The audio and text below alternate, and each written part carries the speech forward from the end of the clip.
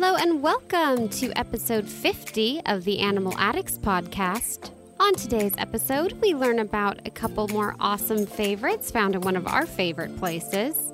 And of course, our animal of the week, which happens to be one of the cutest ones we've ever discussed.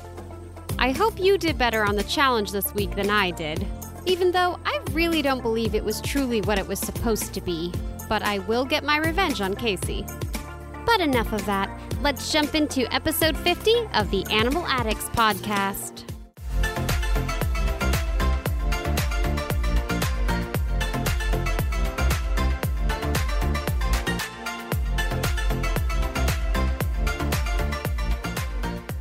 Hello and welcome to episode 50.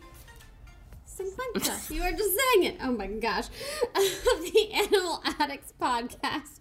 As always, we're your hosts, Allie. And Casey. And today, we're going to talk about a whole new X marks the spot. Marks. I know.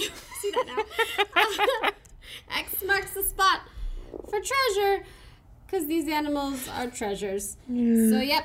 You come up with the word for X, folks. You do it. Okay? Cool. Anyway, but 50 is the number of states in the United States. Yep. It's half 100. It's 50%. There's a lot of things with 50. Mm-hmm. So that's fun. But anyway, what have you been up to since last I saw you, Casey? I went to the La Brea Tar Pits with my sister. Am jealous. Have not been there since I was a child. Yep. You went there when you were a child? I was a little one, yeah. Oh, nice. It was the first time I ever went. Nice. How was it? I liked it. Cool. Yeah. I did not know that there were random spots where tar just pops up. Yeah, aren't they still out there too? Yeah, they're still gathering fossils. And it's just funny, like, there's these little fences. It's literally just a square to prevent people from going into tar. In the middle, by the way, if you've never heard of these are literally in the middle of LA, of like downtown LA, basically. Mm-hmm. Not exactly downtown, but like I was not expecting area. that. Yeah, it's kind of crazy. You have a city like LA, and then it's just like, well, just tar bubbling up everywhere. It's fine. Yeah. So, if we didn't know that there was just like the tar pits sitting out. You could go over observe them. I was upset though by the fact that the observation pit was closed that day. Oh, that stinks. Yeah, so didn't get to see that. I'm pretty sure it actually, by the way, does stink, if I recall. It does. Yeah. Because it's the methane popping up. Yeah. And like my sister and I were standing there for a while so she could take a picture of the methane bubbling up. Mm-hmm. It does not smell pleasant. It's not great, no. Nope. And anyway, so we actually first started going into the museum rather than the tar pits first. Mm-hmm. And that was cool. One thing I really liked was this little glass area where you can see people processing the fossils that they collect from the tar pits. Well, that's cool. I don't remember seeing that when I was there. But I was like really young, so. Yeah. And then after they finish cleaning the tar off the fossils, they'll take that tar and then they filter it because they often find a lot of microfossils in there. Oh. Yeah, it can include stuff like insects, seeds from plants, tiny little bones from really small mammals, stuff like that. Mm-hmm. And they, one thing that you could see in that area was who they call Zed, which is their most complete mammoth that they have found at the tar pits. Mm-hmm. And there's just next to it, you can also see one of his tusks. Nice. Yeah. That's pretty cool. Mm-hmm. I definitely want to go again, for sure. And it's funny that you look at, first off, some of the tar pits are not very big. Mm-hmm. And it's like, even though they're not big, they took down the mammoth.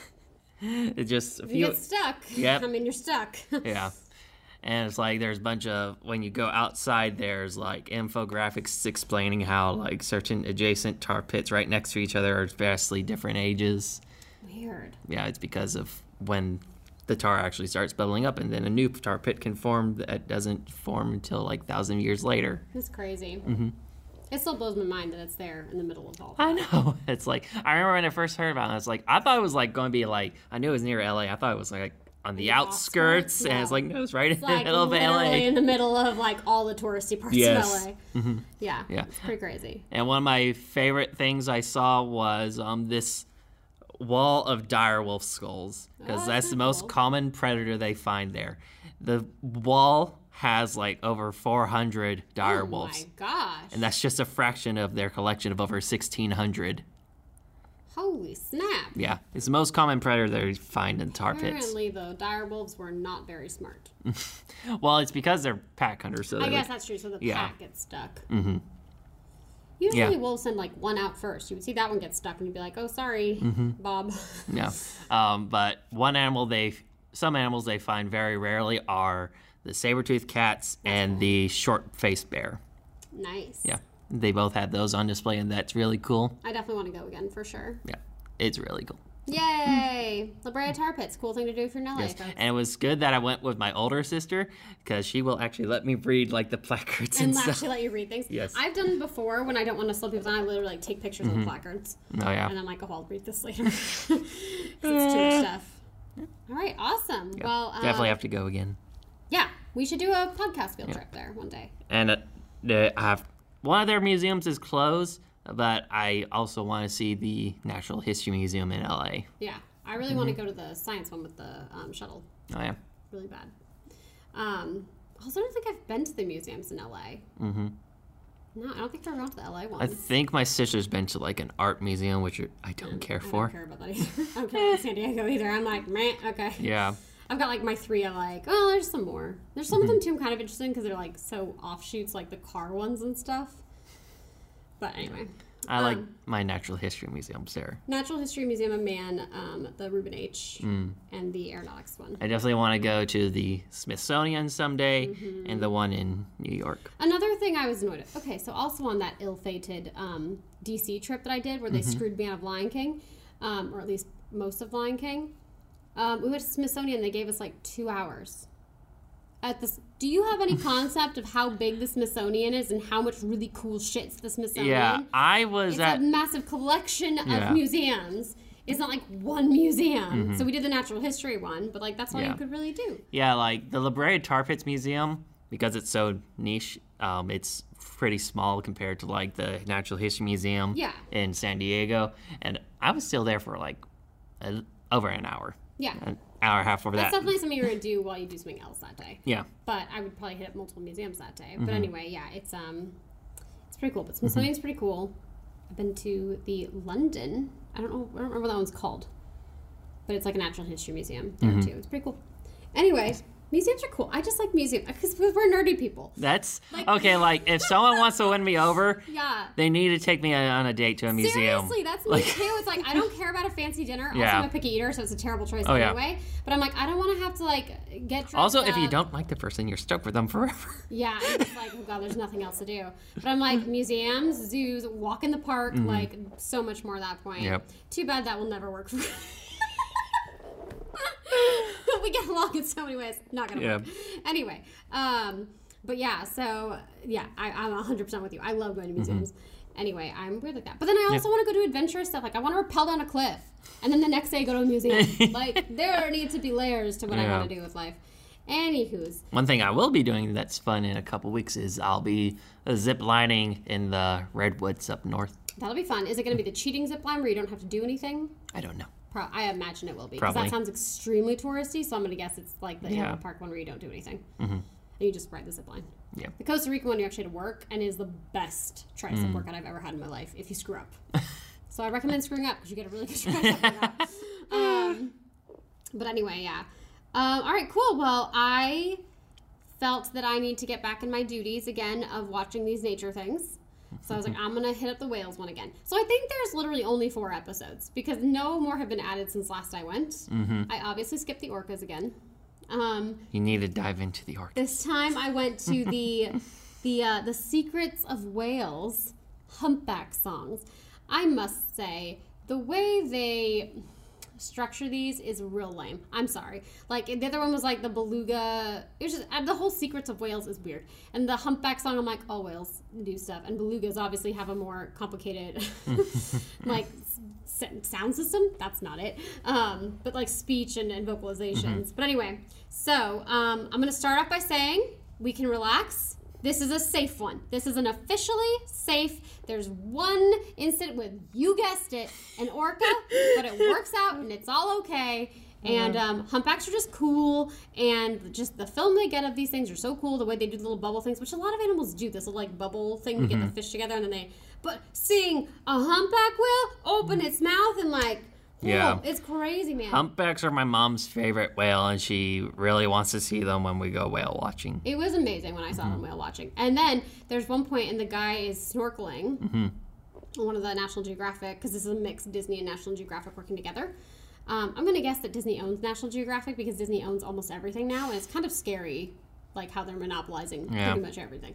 Anyway, but you get to see this guy because he's snorkeling, and he's near a calf at first, and the calf is like, what's this weird looking dude? And like checking him out and like hanging out, like what's happening? And the calf is not that much bigger than this guy. And then the calf goes down and is like, I'm assuming talking to mom, like, Mom, there's a weird freaking animal up there. Like, what is this? And then at some point later, the mom comes up and you see the guy next to the mom. I don't know, is it the mom or is it a different one? Anyway, he's in the water with close to another, like, probably full grown humpback, giant. Yeah. It's crazy. I'm like, the calf is like barely bigger than him, and this thing is like massive. And I was like, seeing that and knowing what we saw when we were whale watching, I was like, they're so big. It's crazy. And of course, they have awesome video of them breaching and everything, and like flapping their fins around and stuff. They're so cool.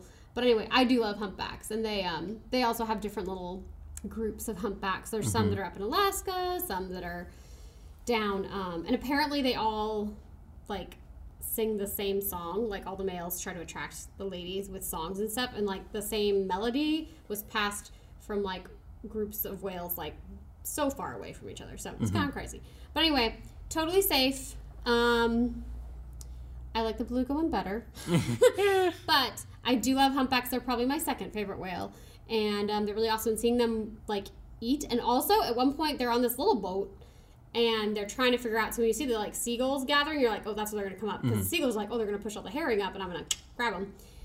And they all come up. There's like 10 of them at least who've all come up to feed at the same time. And they're probably like 12 feet away from this boat that's smaller than a humpback whale. And I was just like, I feel like I'd panic.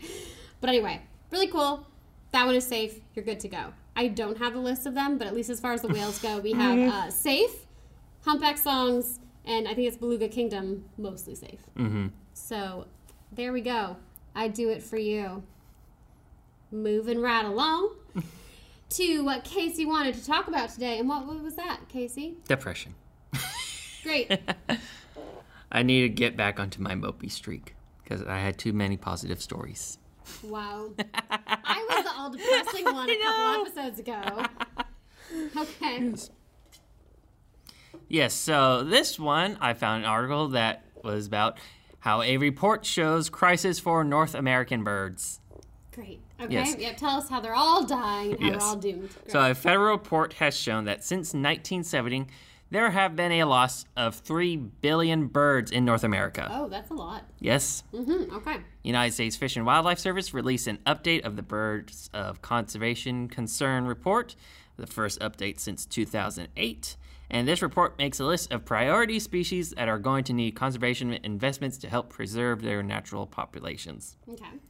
The list that the U.S. Fish and Wildlife Service made includes 269 bird species, of which none are currently listed under the United States Endangered Species Act. All these species are currently protected by the Migratory Bird Treaty Act. It shows the importance for the current administration to reinstate protections for these species to be proactive in conservation efforts before species become endangered. Yeah. Current administration needs to step it up a bit in many departments right now. Yeah. So various organizations, including the National Audubon Society and American Bird Conservancy, have made a list of actions needed to help preserve species and protect birds in general in the United States. They said one of the things is to strengthen the Migratory Bird Treaty Act because it's so far showing to be insufficient in preserving species, and as well as increase funding for federal and state wildlife agencies and revitalize and enhance their framework for national and international conservation efforts of migratory birds. And many of these species serve as what's called indicator species to determine how the ecosystem as a whole is faring and the future trends of the birds. This report will be vitally important in determining whether or not the conservation actions being taken are actually working. However, the report did not provide an assessment of the threat of climate change for these species. But in 2019, the National Audubon Society revealed that 2/3 of North American birds are threatened by extinction if action is not taken against climate change. Wow. Yes. And some species from grassland and arid habitat, like the lesser prairie chicken and the greater sage grouse, are particularly threatened, according to this report. Both of these species are already threatened by oil and gas development and invasive plant species. And for these two species, at least, they receive significant amount of attention, and the lesser prairie chicken is even currently being considered for listing under the U.S. Endangered Species Act. And protecting these species will also be important for those in agriculture, as these birds are important for stimulating healthy grassland habitat and bring nourishment back to the soil. Oh, snap. Mm-hmm. And shorebirds and seabirds are also being shown to be under significant threat, as shorebirds populations have decreased by 70% since 1973. Wow. And worldwide, seabird populations have decreased by 70% since 1950. Wow. Yep. That makes sense, though. Mm-hmm. These species are under threats, especially from coastal development and climate change affecting ocean conditions. Mm-hmm. Mm-hmm. Makes sense. So, yeah. But again, it doesn't exist, and we don't need to do anything about it. And we definitely need to keep continuing with oil and not work into other ways that make more sense and are sustainable. But, money. Okay, so I don't really know how to segue, but also is just why. Literally, the title of this article is that I got from The Guardian, and I will share. Why on earth would someone kidnap a lemur from a zoo? Okay, so a suspect arraigned in California in the latest in a round of zoo thefts. Wait, in California? Yeah, this happened in California. How did I not know this? I know, it happens a lot of places. Which zoo? We'll say in a second. Okay. Okay, so there was a lemur kidnapping. So back in October, a 31-year-old man out in California swiped a ring-tailed lemur. And it goes on to talk about ring-tailed lemurs, but we know what they are. Out of the San Francisco Zoo. The San Francisco Zoo they stole this from, okay? Mm-hmm. The primate named Maki, I'm guessing, was found hungry, dehydrated, and agitated shortly after on a playground in Daly City. Why? And then on Monday, the alleged lemur napper was arraigned in a virtual U.S. district court hearing, yada, yada, whatever. He faces up to $50,000 in fines and possibly a year in prison if found guilty. Which is a big deal to, take a wild animal. It's a problem for the animal and also, the neighborhood. Unsure why they kidnapped it. They go on to speculate that some people steal these things to sell them for money, for pets and stuff, sell them on the black market. They go on to give some examples of these. They're saying, that's why in 2018, a 25-year-old in northwest England, who has since been sentenced to nearly 3 years in prison for burglary and theft, scooped up 2 Humboldt penguins, 2 roseate spoonbills, and 3 macaws, and then sold them on the black market for money, obviously. Similar motives could be attributed to the person who stole a red-footed tortoise out of the Buffalo Zoo in upstate New York in 2020. Nice. As those reptiles are common pets and fetch anywhere, also for only $150 or $300. I was going to say, I've seen them at reptile dealerships. Yeah. And as well, a person in who robbed California's Fresno Chaffee Zoo of one of its lesser sulfur-crested cockatoos last November. Anyway, so a lot of times I think that they're trying to do it for selling them on the black market, but on a grim note, as they say. I'll get to that part. So back in 2017, some poachers broke into France's Chateau de Thouary Zoo. They shot and killed a 4-year-old southern white rhino named Vince and sawed off one of his horns. And then, of course, sold that because this is why people do this shit, because it's $54,000 per gram on the black market. Stop fucking using rhino horns. Doesn't do anything. Rip your own fingernails out, idiot. Anyway. But then they also reference this. They're like, then again, maybe the man had a clandestine lemur habitat perfectly maintained in his home and wanted to introduce Maki to it, kind of like the people who stole Miss Helen, a 16-inch long horn shark from her open-top enclosure at the San Antonio Aquarium, who police say had mocked up an aquarium-level habitat for all kinds of dubiously possessed marine life in his home. Anyway, also but the main thing is like, why are you stealing from a zoo? Yeah. It's just weird. It's just freaking weird. Anyway, so that happened here in California, and apparently all over the place is where this happens. Did not know that zoo thefts were a thing of animals. Now we know. There are lemur nappings, and bird nappings, and all kinds of nappings. So, there you go. People stop being stupid. That's basically what I've got for that. And these people were stupid in North America, which of course is what we're talking about right now. Mm-hmm. And speaking of zoos, Casey, look at that segue. Look at that. It's a good segue, I almost said it was your turn to pick again. It was my turn to pick our picks category, our favorites. And I was extremely specific, basically because I wanted to do this animal, like you've done in the past. I chose our favorite North American animal that can be found in Condor Ridge at the Wild Animal Park. Basically, AK known as the American Natives area because all of them are native to America at the Wild Animal Park. And Casey, which one did you pick? I picked the California condor. I was very happy you did because that was my second choice, and they're really cool. And if you go to the park, you have to go see them, especially when they spread their wings. It's really cool. Yes. You can also see them at the zoo, but anyway, continue. Yeah. So these guys' scientific name is Gymnogyps californianus.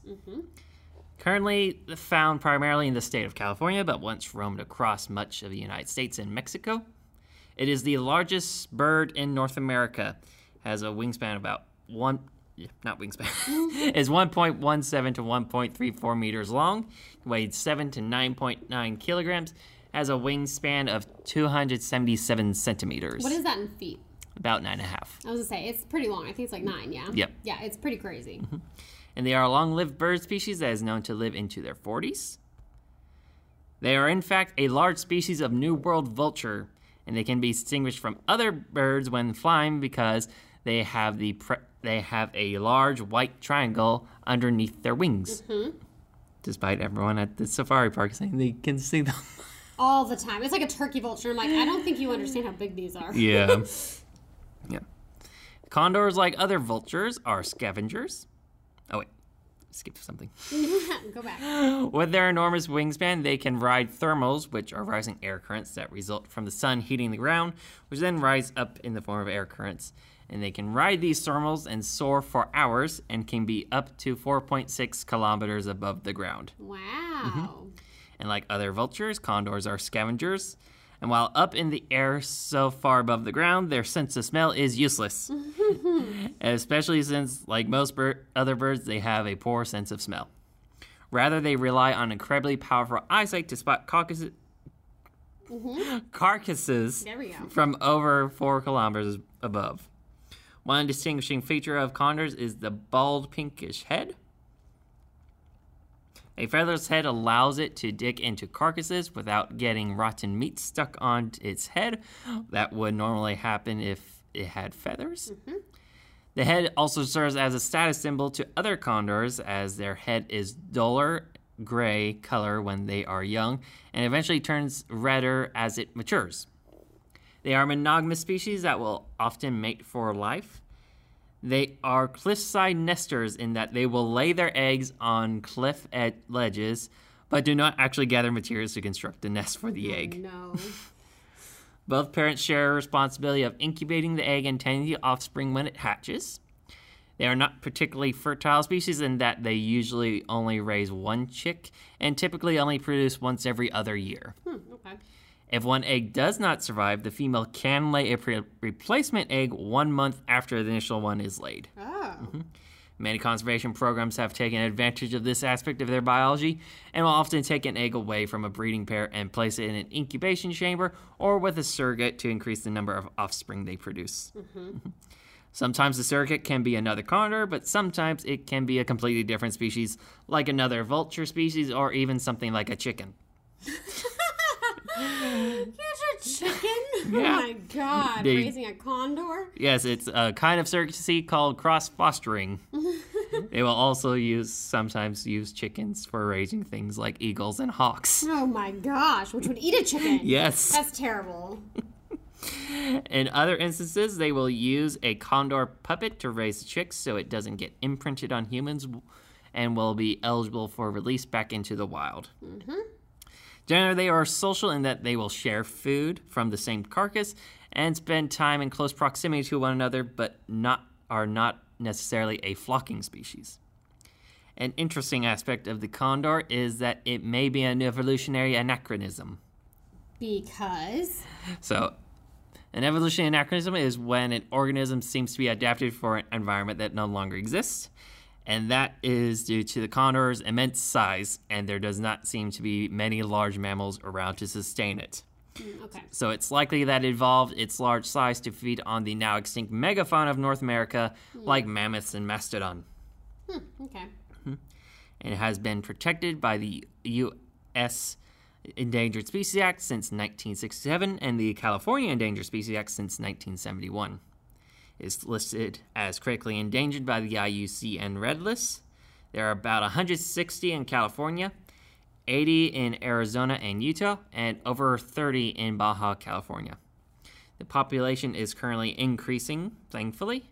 It is one of conservation's success stories because back in 1982, there were only 22 left. And then coordination from the U.S. Fish and Wildlife Service, California Department of Fish and Game, National Audubon Society, LA Zoo, and San Diego Zoo started a breeding program and collected all the ones from the wild and has brought the species back from the brink of extinction. Are they really truly California condors, though? Because they also had to use Andean condors to help out with that. What do you mean? They were using Andean condor. I'm pretty sure it's Andean condors to help out with that stuff. I think they were, I don't remember exactly, but there was a whole thing about the Andean condors being involved in it. So I'm like, are they purely that? Well, they wouldn't Or is there crossbreed with them. It's probably with doing with the fostering and stuff Maybe. like that. Maybe that's what it is. Yeah. It's close to them. Anyway, they're really cool, and you should go see them. They're pretty awesome. I would say I'm not a big bird person, but like you shoot a lot of birds. But I'm still not a big bird person. Like I like them, but I like mammals more. Anywho's, but going from a very large bird down to a cute bird. Oh goodness, I have chosen the burrowing owl. Okay, so every time we go to this area, this is the animal I have to see. And if it is not out, I call them my little buddies. What? I remember. I forgot to mention this about the last time I went to the safari park. Yeah? The burrowing owl was attacking the desert tortoise. Really? Yes, he was diving at its head. I never seen a tortoise. It was so funny. Wow, I've never seen them be mean. Anyway, I call them my little buddies, and I get very sad if I don't see them when I go, because I usually find them, and I just hang out there for a little bit, and they're just cute, and I love them. Anyway, so their scientific name is Athene cunicularia? Sure, we're going to go with that. They're found in the southwestern United States and Mexico, but has a range extending north for breeding grounds in the U.S. and Canada. I cannot speak. They are also found in Florida, the Caribbean, and throughout much of South America. I almost read that as Spain America. I don't know how. My cursor was on the O, so anyway. They live in habitat with sparse vegetation like prairies, desert, and scrub habitat. That is our habitat here. 19 to 25 centimeters tall. I feel like they look smaller than an average house cat, so that's weird, but whatever. Maybe they're whatever. Anyway, they weigh 150 grams, have a wingspan of 55 centimeters, and they live 6 to 8 years in the wild, but they have been known to live into their teens in captivity. Their generic name is named after the Greek goddess of knowledge and wisdom, Athena, obviously, who was most often associated with an owl. I don't even remember that. Yeah, anyway, okay. Did I tell you, by the way, that I almost named Athena? Oh, really? She was not a smart cat, so it's a good thing I went with Aphrodite and not Athena, because it would have been weird. Anyway, I missed her. But anyway, back to Athena, wisdom and all of that. Despite their name, burrowing owls do not actually create their own burrows, but will take up residence in a burrow that has been dug out by another animal, such as prairie dogs. Go for it. Because of their small size, they are at risk of predation from many species, so when they are out in the open and detect a threat, they will run into their burrow for safety. Unlike most owl species, the burrowing owl is diurnal, but it will spend its time hunting around sunrise and sunset. The bulk of their diet consists of insects and rodents, but they have also been known to prey on lizards, frogs, birds, and young rabbits. You eat what you can eat. Yeah. They are a monogamous species and will share responsibilities hunting and watching over the offspring. And the burrowing owl will also defecate near the entrance of the burrow to attract insects. How lovely. Sometimes they will have a surplus of prey they caught and will store it in a chamber in their burrow to feed on later, similar to a pantry. Perfect. It is listed as least concern by the IUCN Red List. Population is currently in decline. The major threats to the species' survival include habitat loss, environmental toxins, and urbanization. What are the environmental toxins? It's just stuff from Pesticides and yeah. stuff? Okay. Many burrowing... And oil and gas and stuff like that. Many burrowing species are being displaced, and with the decline of these species, there is a decrease in burrows available for the burrowing owls. Obviously, that makes sense. Anyways, they're super cute. I love them. I love their little faces. I just love them. Anyway, so those are our picks that were extremely specific. There's only like 4 more animals in that area. Yeah. I can't even. There's bighorn sheep. Yep. Which would be my third choice. The eagles. Is the eagles? Yeah. Bald eagles. Are right yeah. there, and then the toucan. Yeah. And I'm trying to think of the ones that are specifically in America. The vulture. Or hawk. I think it's a hawk. Sorry. Oh yeah, the Harris hawk. Yeah, anyway. It's one of my favorite hawks. Yeah, there's a few things up there. There's not a lot though. I wanted to do the burrowing owl. Anyway, speaking of birds. Casey, what do you give a sick bird? I do not know. Medical treatment. I love it. Alrighty. Anyway. All right. Well, but that brings us to our animal of the week. And I'm so excited. All right, Casey. Our animal of the week is... The American pika. The American pika. They're so cute, and I love them. And I told you, listeners, that we would get to them because I just decided we're doing this one because they're so adorable. All right, continue on, Casey. Tell us about them. Yes, so these guys come from the order Lagomorpha. Come from the family Ocodontidae. Tonidae. Okay. Ocotonidae. Yeah, their scientific name is Ocotona princeps. I cannot talk today. This is a struggle. Ocotona princeps. Okay. Yes, these guys extends from British Columbia down to New Mexico and California. They live in mountainous regions around the tree line, normally at higher elevations. In the wild, they average around 3 years with a maximum of about 7 years. Okay. They are about 16 to 21 centimeters long and weigh 120 to 170 grams. So cute. Yes. And they are an herbivorous species. They are generalists that feed on a large variety of plants. But they prefer plants that are high in protein, fats, and water content. So this would include things like grasses, weeds, and forbs. Forbs? What are those? Those are non-woody flowering plants. Oh, okay. Now, they may physically resemble rodents, but they belong to a group called the Lagomorphs. The order Lagomorpha also includes the family Leporidae, which consists of rabbits and hares. One of the features that distinguishes them from rodents is the presence of a second pair of incisors behind the first. Yep. They are among the few mammals in the lower 48 which can survive in the region above the tree line year-round, whereas most will stay there very much temporarily. As a form of protection, pika live in colonies and will make alarm calls to alert other pika of predators in the area. And despite living in colonies, they are highly territorial over defending their personal dens. They are also among the few monogamous mammals. They are also induced ovulators, which is when the female does not ovulate until she's had sex. So weird, but yeah. Yep. And females are also polyestrous and average about 2 litters per year, with each litter averaging around 3 offspring. Okay.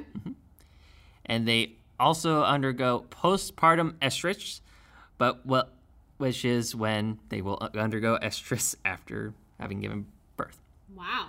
But will only nurse the second litter if the first litter did not survive. Oh shit. Yeah. Didn't know that about them. Okay. And the offspring grow up very quickly. The pups become independent by about 4 weeks of age and will reach adult size by 3 months. Wow. They are considered ecosystem engineers because when they are foraging, they form hay piles, which consists of plant material as well as feces. Yes. And they will feed on the hay piles in the winter, but usually don't eat the entire pile. So the uneaten portion of the pile eventually decays and acts as fertilizer. And this helps to increase the nitrogen content of the soil, which is a limiting resource in high altitude environments, and that is very important for plants. These guys are listed as least concerned by the IUCN Red List, and the population is currently in decline. Major threats may... Oh, wait. I done goofed. So, they actually may be a more appropriate symbol for climate change movement than the polar bear. Have you talked about this yet? This is very important to them. Okay. Yeah. Because climate change is restricting habitat and reducing the population density of the species. They have disappeared from a third of their range in states like Oregon and Nevada. And they live so high on the mountains that there is nowhere higher up they can move to in reaction to climate change, which is how many animals react. Because as temperature increases, the plants have to survive at higher elevations than... To move up where it's cooler. Yes, and these guys have nowhere to go. No, they're at the top already. Yeah. So this also makes them vulnerable to new predators, pests, and extreme weather conditions. And I think I remember because they talked about these guys in, I think it was the Yosemite National Parks one. And they, something like they can't survive if it's warmer than like... Oh, yeah. They are... 75 degrees Fahrenheit. Something like it's something close to that. Yeah. So that's why they have to keep moving up because they'll just die. Yeah. If they're down in something hotter, which 75 degrees is like the perfect temperature for Californians, but not for these guys. Yeah, no, they're very sensitive to heat. Yeah. So it's really sad because they have literally nowhere to go. So, but they are the cutest, and none of these descriptions give you an idea of how adorable they are. They're sort of like a bunny, but not really because they don't have those ears. But like they're so cute. They're little fluffies. Ugh, I love them. Can't wait to share a picture. So adorable. Anyway, but yeah, that's our animal of the week. So excited for that one. Yep. It's almost like a bonus listener's choice because that was the first runner up, and I was like, we're doing it. I love it. All right, but that brings us to our challenge. Yes. And it was Casey's turn to choose it. Yes. So I found a supposed high school level biology quiz to test Allie on. You say supposed. Did you actually look through it to see if you feel like it is a high school level? It might. I think it is. Okay. I'm going to fail this because high school was a long time ago, and the last bio class I had that was like actually biology was freshman year of high school. Yeah. This is not going to go well. Okay, great. I hope you get this first one, though, because it's a very easy one. This is going to be so humiliating. Okay. Should I drink my little baby guy first? Yes, go ahead. No, I have to drive after this, and I'm lightweight. Okay, go on. The green pigment in plant cells is called chlorophyll, verde, formaldehyde, or alcohol. Chlorophyll. I got one. Yes, you did. Yay! I haven't completely failed. Yes. T cells, B cells, macrophages, and platelets are all part of the blank system. Circulatory, digestive, endocrine, or immune. Circulatory. I'm going to guess blood. I mean, no idea. It is the immune system. Oh, the immune system? Yes, T cells and B cells produce antibodies. Yeah, that's Macrophages are the white cells that destroy pathogens. Platelets are part of the immune system in that they form clots. Okay. Which organ breaks apart and grinds up food that enters it from the mouth via the esophagus? Liver, stomach, kidney, or small intestine? Which organ does what? From the esophagus? Which organ breaks apart and grinds up food that enters it from the mouth via the esophagus? Breaks food apart and grinds it? I wasn't aware any of our organs ground things. Oh, God. Liver, stomach, kidney, or small intestine? I'm gonna say it's not liver, but but stomach is acidic. I don't feel like that grinds anything up. I don't really know how the kidney actually processes. You think I remember what happens first? Where's that compared? Isn't that after that? I don't know. I'm just gonna say the stomach. I don't know. Is it small intestine? It is the stomach. Yay! Okay. Yeah, when you actually digest food, your stomach does contract. I didn't know it did that. Yes, it does. Oh, crazy. Okay. Which of the following connects two bones in a joint? Cartilage, ligament, muscle, or tendon? I should know that. I should definitely know that. 100%. not muscle.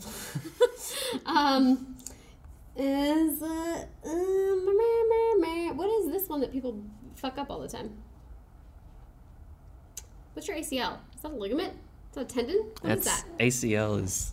No, I know it's down here, but ligament. ACL is tendon. I don't really know. I'm going to say tendon.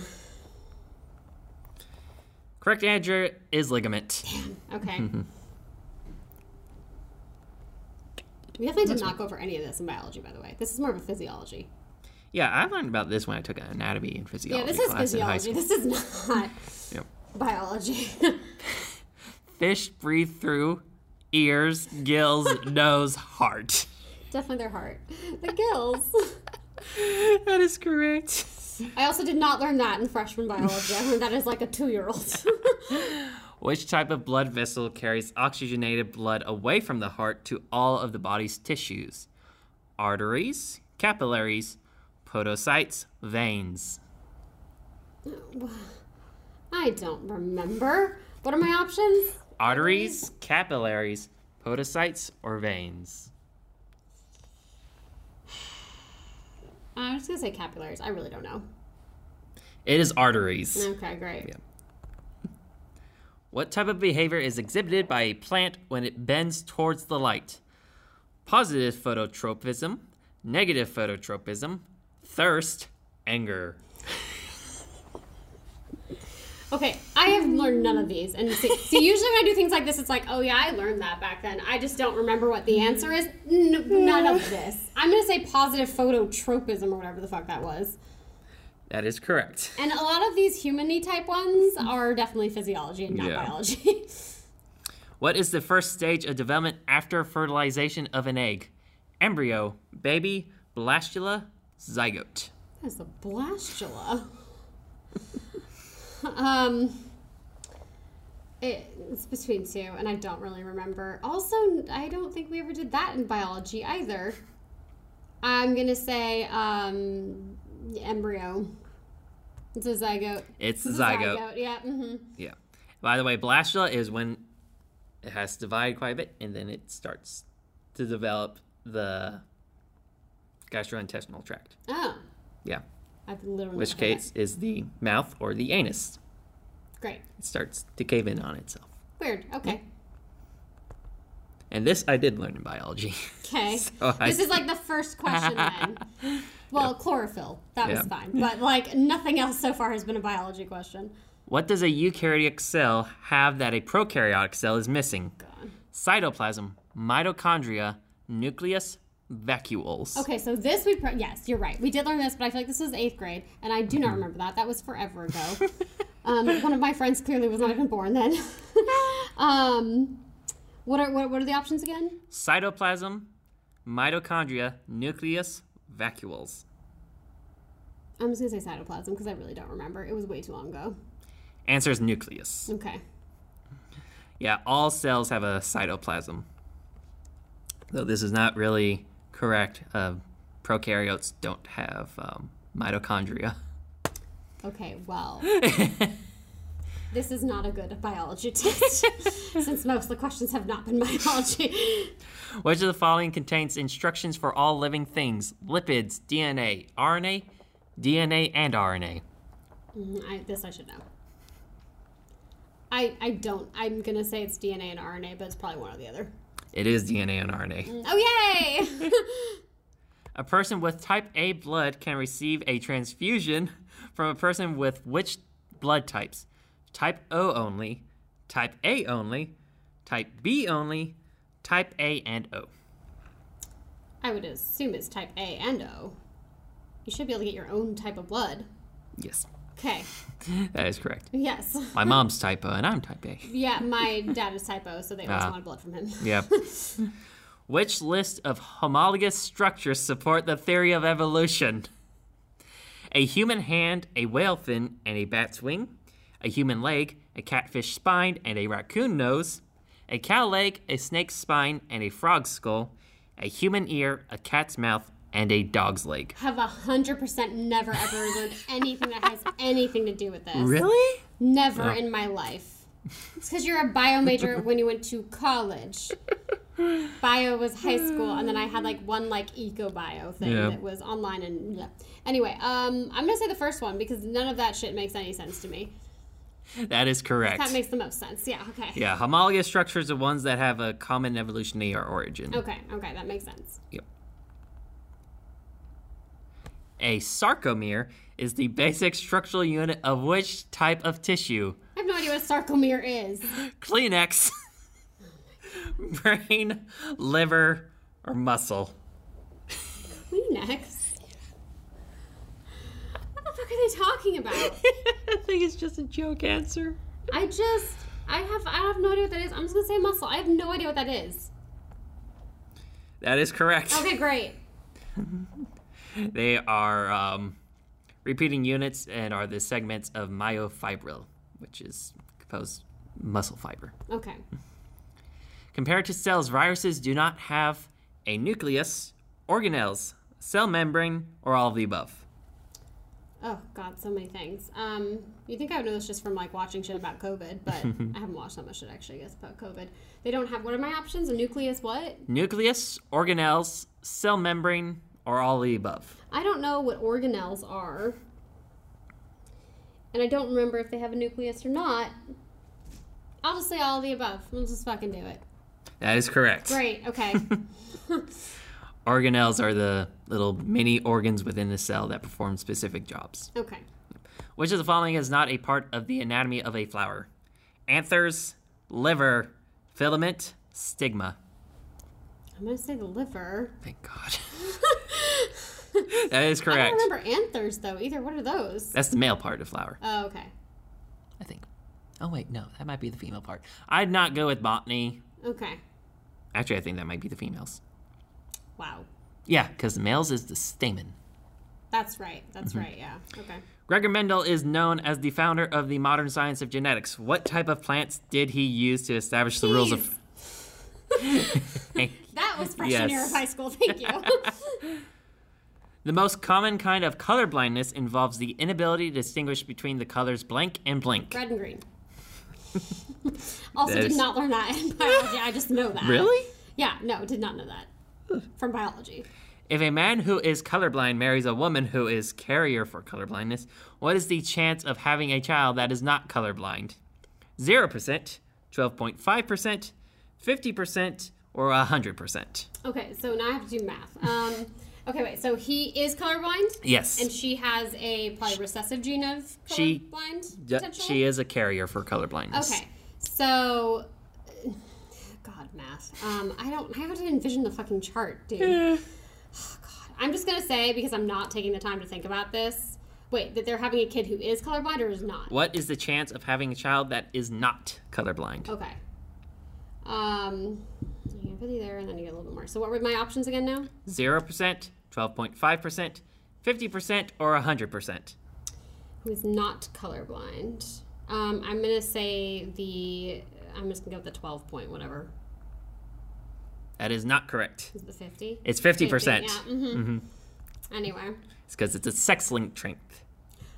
Well, I didn't know that. Oh, that makes more sense, though, because usually it affects men more, right? Yep. That's right. Okay. Mm-hmm. If a person has sickle cell anemia, what shape do his or her red blood cells form? A circle, crescent, oval, or square?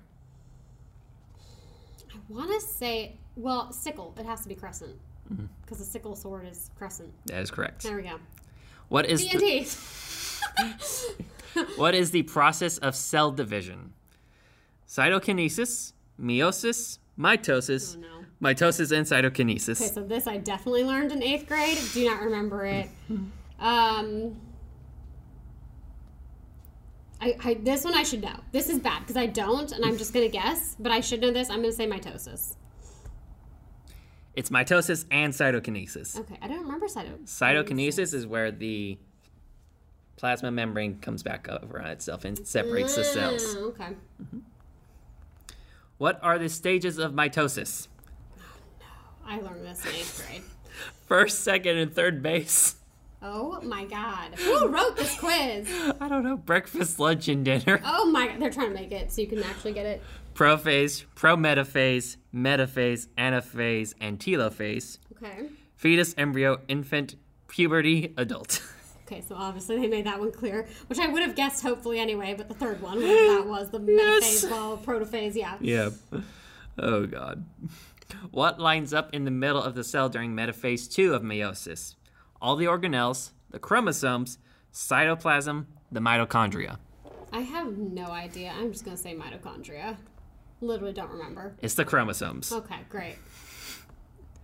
What class of joint-legged invertebrates has 8 legs? Arachnid, coelenterates, insects, roundworms. I'm going to say arachnid. You are correct. Yeah. The part of the neuron that carries messages away from the cell body is called a axon, brainstem, hose, motor. I'm going to say an axon. I don't remember. I remember learning that, but I don't remember it. That is correct. Great. What gland makes, stores, and releases thyroxine and triiodothyronine to regulate metabolism? The kidney, liver, stomach, or thyroid? Thyroid. That is correct. Yes. Again, physiology, which I never took. What does using an oil immersion lens do on a microscope? Nothing. Increases the magnification, decreases the magnification, makes it greasy. An oil what? Oil immersion lens. What's an oil immersion lens? I don't even remember what that is. What? I'm going to say it increases it. I have no idea. I don't even know what that is. That is correct. Okay, great. Oil immersion is where you take this special oil, you put a drop on what you're observing, then you put it on the microscope, because there's this certain higher magnification. You can't do it without the oil because the light starts acting weird. Oh. And it will create a diverged image. You won't be able to see anything. Okay. So you need the oil to focus it and increases the magnification. There we go. Mm-hmm. But it does make it greasy. So, actually, 2 of these are right. It's always messy. Okay. Lactic acid produced by bacteria is used to make all of the following except cottage cheese, motor oil, sauerkraut, yogurt. This has nothing to do with biology. Yes, it is. No, it does not. I've never Bacteria. heard anything like this in biology ever in my life. I have zero idea. What are my options again? Yogurt? Cottage cheese, motor oil, sauerkraut, yogurt. And there's only one that it doesn't? Yes. I'm going to say it's sauerkraut. Because I feel like it should be motor oil, but like I feel like they're going to be like, oh yeah, it's motor oil too. It is motor oil. Oh, damn. Well, go with your instincts. Yep. Also, sauerkraut's disgusting. It is. Also, so is cottage cheese, so... It has its applications. Anaerobic bacteria will not survive if exposed to nitrogen, hydrogen, water, or oxygen. Anaerobic? Mm-hmm. I don't really know. I'm going to say oxygen. That is correct. Yay me! Anaerobic means without oxygen. Here we go. In which process does a liquid pass through a semi-permeable membrane to obtain equilibrium? Exocytosis, fermentation, phagocytosis, or osmosis? What's happening with it? It's passing through a membrane. Liquid passes through a semi-permeable membrane to obtain equilibrium. I have no idea. I'm going to say osmosis because I literally have no idea. It is osmosis. Great, okay. The theory of evolution was elegantly explained in the 1859 book On the Origin of Species. Who wrote this book? It was clearly Charles Dickens. Choices are Charlie Sheen. Oh my god, okay. Charles Darwin, Prince Charles, Charles Manson. Oh my god. Darwin. Obviously, this is not a good test. It's got so much summer funny. Oh my god. What is the process by which scientists use experimentation to explore observations and answer questions? The scientific method. Yes. Great. The first antibiotic was discovered by Alexander Fleming in 1928. What was the antibiotic named? Penicillin, erythromycin, doxycycline, or ciprofloxacin? I feel like it was penicillin. You are correct. Yay. I'm crying from laughing so much. Is that the Charlie Sheen thing? Oh my god. Well, I laugh more at Charles Manson. That too, yeah. What is an autotroph? An organism that can make its own food, an organism that eats animals, an organism that eats plants, an organism that eats automobiles. What's the first one? You can make its own food? Yeah. I'm going to say that. You're correct. Okay, great. Never learned that in biology class, by the way. What the hell? You were abusing your bio class. It was a freshman in high school. I don't bio care. Class. The most basic classification of living things as described by Linnaeus in the 1700s is kingdom, genus, phylum, species. The most basic meaning the highest level or the most specific level? Based on basic, I would say highest. Okay, so what are my options again? Kingdom, genus, phylum, species. Okay, so this is where we apply the did King Philip come over? Did King, so kingdom? Kingdom? You're correct. Yay! What organelle is considered the powerhouse of the cell? Mitochondria? I hate the mitochondria. Learning that stuff was annoying. I don't even remember it. I just know that everyone has that memorized because it was drilled into you and you'll never use it in your life. Okay, so your score is 74%. I mean, I think that's actually pretty good. But also, this, especially for the fact that half of it was physiology, which I never took. The average score was 73%. Just a smidge. Yes. Just a smidge better. And I should have gone with my instinct on motor oil. Yes. Obviously. Oh my god. That was a joy. I feel like that was not a very good one. I feel like I've taken others in the past that were better. But that's okay, because I will have a challenge for you where you get to feel dumb. So it's fun. But yeah, that brings us to the end of episode 50. Oh my gosh, we're almost done with our first whole year of episodes of the podcast. Our podcast is going to be one, Casey, like actually in real time. Anyway. And I'll be another year closer to death. As are we all. Anyway, but thank you for listening to episode 50. And as always, we are your hosts, Allie. And Casey. We'll catch you on the next episode of the Animal Addicts Podcast.